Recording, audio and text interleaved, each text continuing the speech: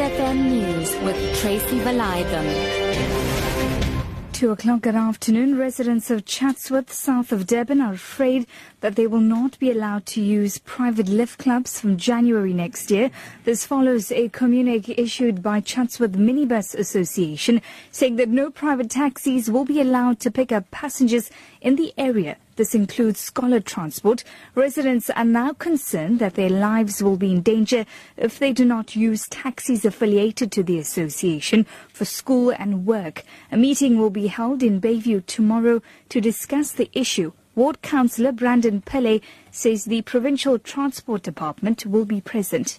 I want to listen to the parents and the operators in terms of what are their views, because I'm of the firm belief that they can't make such decisions without engagement and without having informed or engaged the community. So the other thing is that the eThekwini Transport Authority is coming to the meeting, and they've already said that it's illegal. The notice is illegal in itself, and no such thing can happen. So then we want to form a task team that meets with the Taxi Association. But the Chatsworth Minibus Association says that scholar transport has caused a major safety problem in the area. According to Vice Secretary Leon Loganathan, vehicles are often overloaded and there has even been reports of sexual abuse of children. He says they are calling for the scrapping of lift clubs to provide more regulation of the industry. We are the only association in this area that was supposed to be commuting passengers for reward, as far as we know, that was given from the Department of Transport.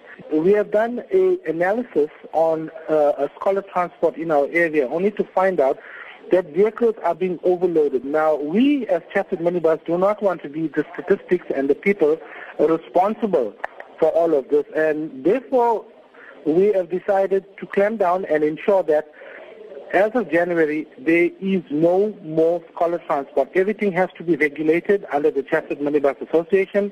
The Treasury says it is committed to reducing constraints on the economy. It was reacting to Fitch cutting its credit rating for South Africa, while Standard & Poor's changed its outlook to negative from stable.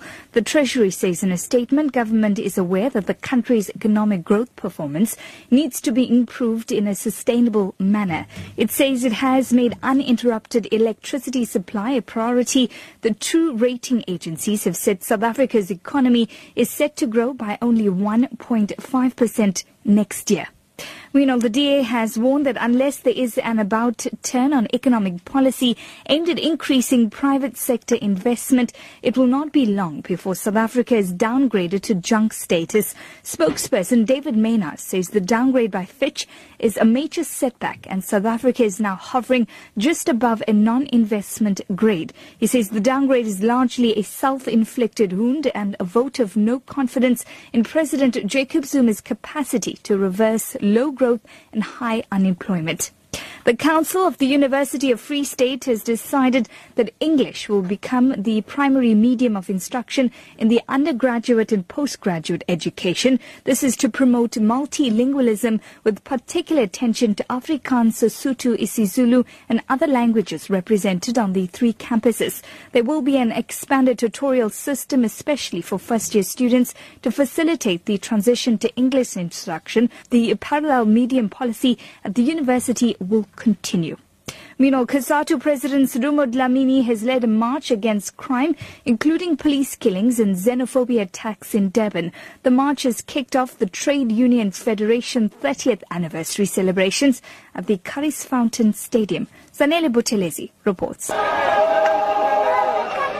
Scores of COSATU members in red T-shirts have taken to the streets to march against crime, including police killings. Some of them are also carrying placards written "Down with Xenophobia."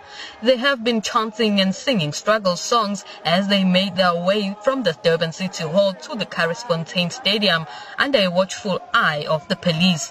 COSATU President Dumo Dlamini and ANC Provincial Chairperson Sihle Zikalala have been among the alliance leaders at the forefront of the march.